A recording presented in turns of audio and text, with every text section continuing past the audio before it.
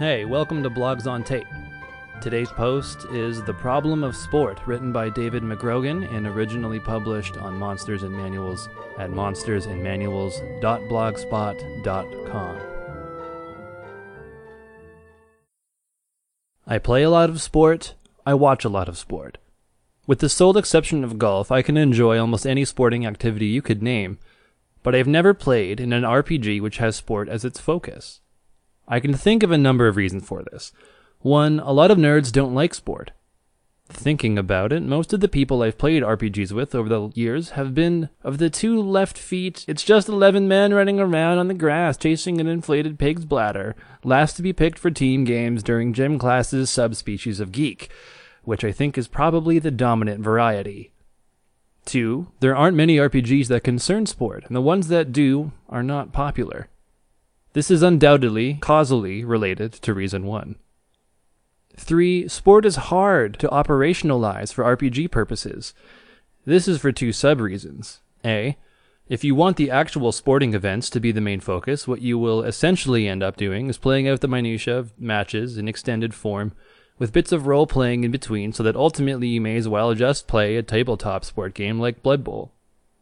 B. If you want it to be more to do with role-playing, you would either end up with a very prescribed and railroady sort of experience in which the PCs mainly do the same thing over and over again in slightly different ways, playing different teams at different places every week, repeat ad nauseum, or with a game which is mostly about the adventures that PCs get up to between games, in which case why not just have them be adventurers.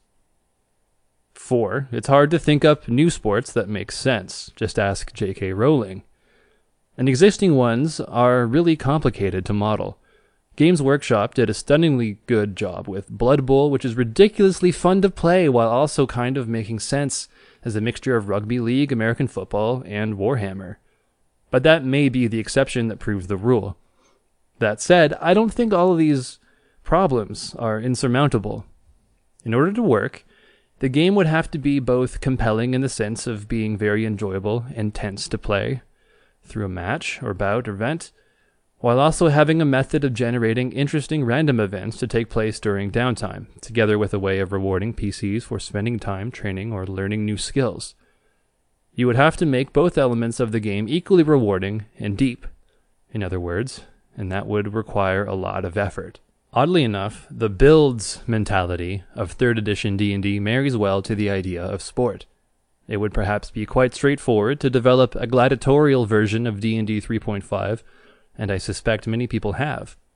Old school D&D, not so much. Indeed, the general trend among story gamers and D&D enthusiasts alike is, I think, towards being rules light rather than crunchy.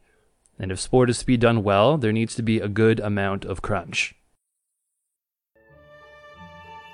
That was The Problem of Sport, read by Christopher Lawson. Blogs on Tape is a project that works with authors to produce audio recordings of the best works in the OSR, hopefully making them more accessible to everyone. Thanks for listening.